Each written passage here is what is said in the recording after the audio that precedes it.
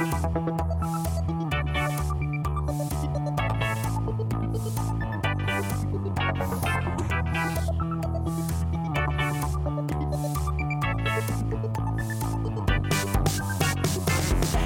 ou Tripoli, Vilnius ou Benghazi, Paris, Moscou, on fait le bunga, bunga. Bangkok ou Bogota, Le Caire ou Jakarta, Gustavia, on fait le bunga, bunga. Hello. Nice to see you. This is BungaCast, the global politics podcast at the end of history. And are you ready to be angry? Are you ready to be really pissed off? Because this is an episode of AufheBonus where we respond to your questions and criticisms, and we're going to start, of course, with the Gaza war, Israel and Palestine, and so on. Because that way everyone can get really angry right at the start and just maybe turn this episode off, 3 minutes in. Or, you can also just spend the next hour or so of this episode being angry and seething, even at things that have nothing related, are not related to Israel and Palestine. So that's all to look forward to. George, Phil, how are we doing? Looking forward to answering some angry people. Yeah, it's always good when you just get shouted at on the internet and told why you're. Yeah, why else did you podcasting except to get shouted at? That's what we're why in you this wrong? for. Why are you stupid? I mean, we have to have answers to these questions.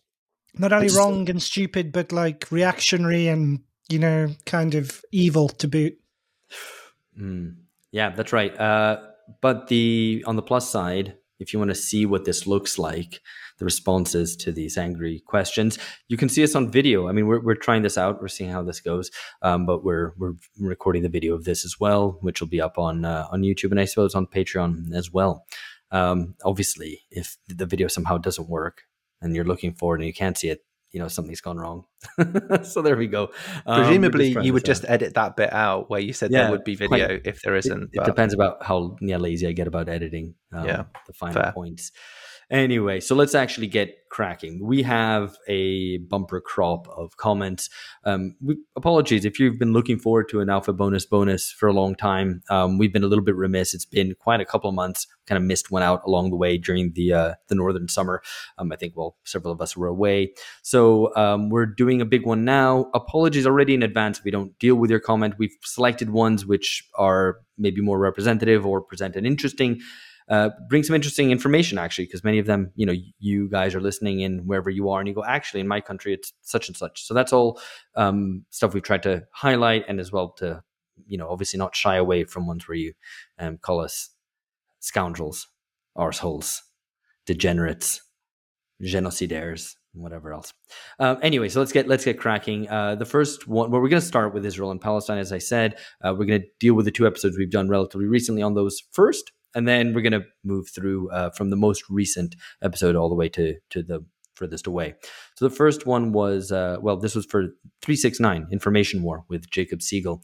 Carson H. says, I can only assume that this will be one of those episodes where, in a desperate attempt to distance themselves from the real Western ruling elite, that is to say, blue-haired college students, Starbucks employees, people with laptops, etc., the boys feel the need to contort themselves into the one truly radical position on Israel-Palestine, coincidentally held by 99% of elected officials throughout the global north.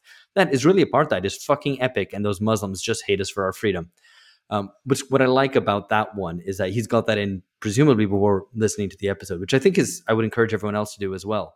Just get your feelings out first, and then the information. I think this is like we were talking about before recording, George, in terms of process of writing and whatever. Write all the stuff and then do the research, right? So just write what you feel, and then check whether you're right or not. Yeah, I mean that is my preferred writing technique. I'm only partly joking. You have to know what's true, and then do the research afterwards. If you do the research before, you just have too many ideas, too many facts. It's too hard. So I'm not saying that's what Carson H does, or that's not necessarily what I do every time, but maybe sometimes I would do that.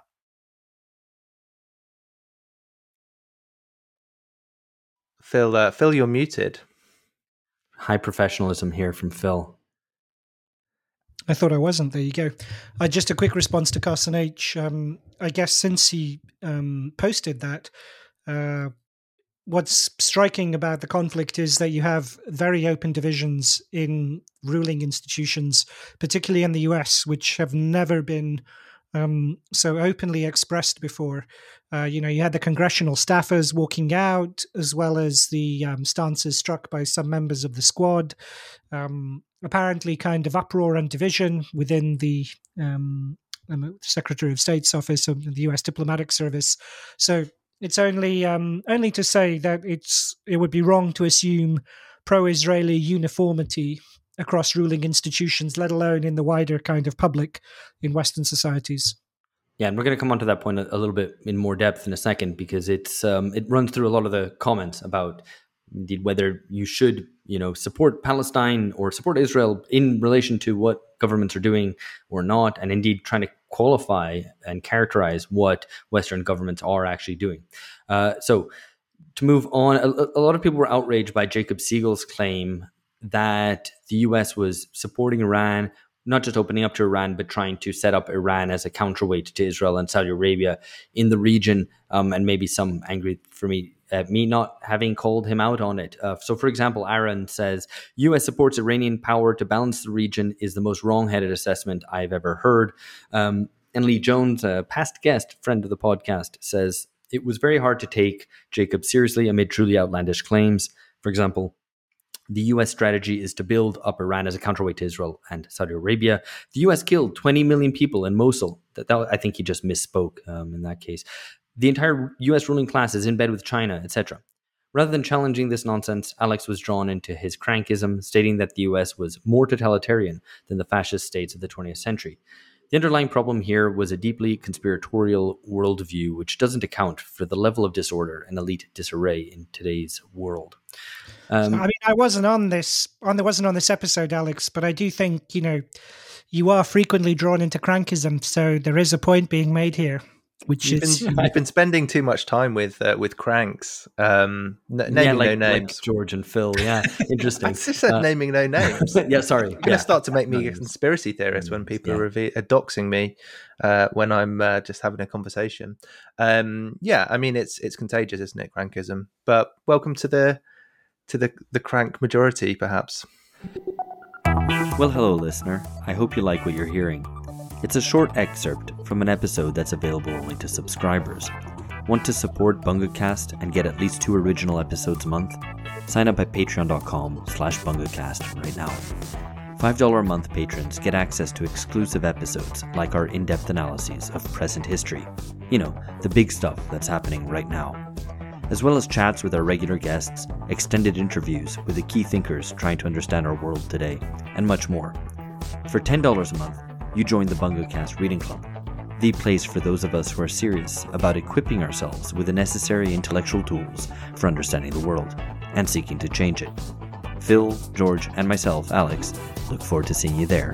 Patreon.com/BungaCast.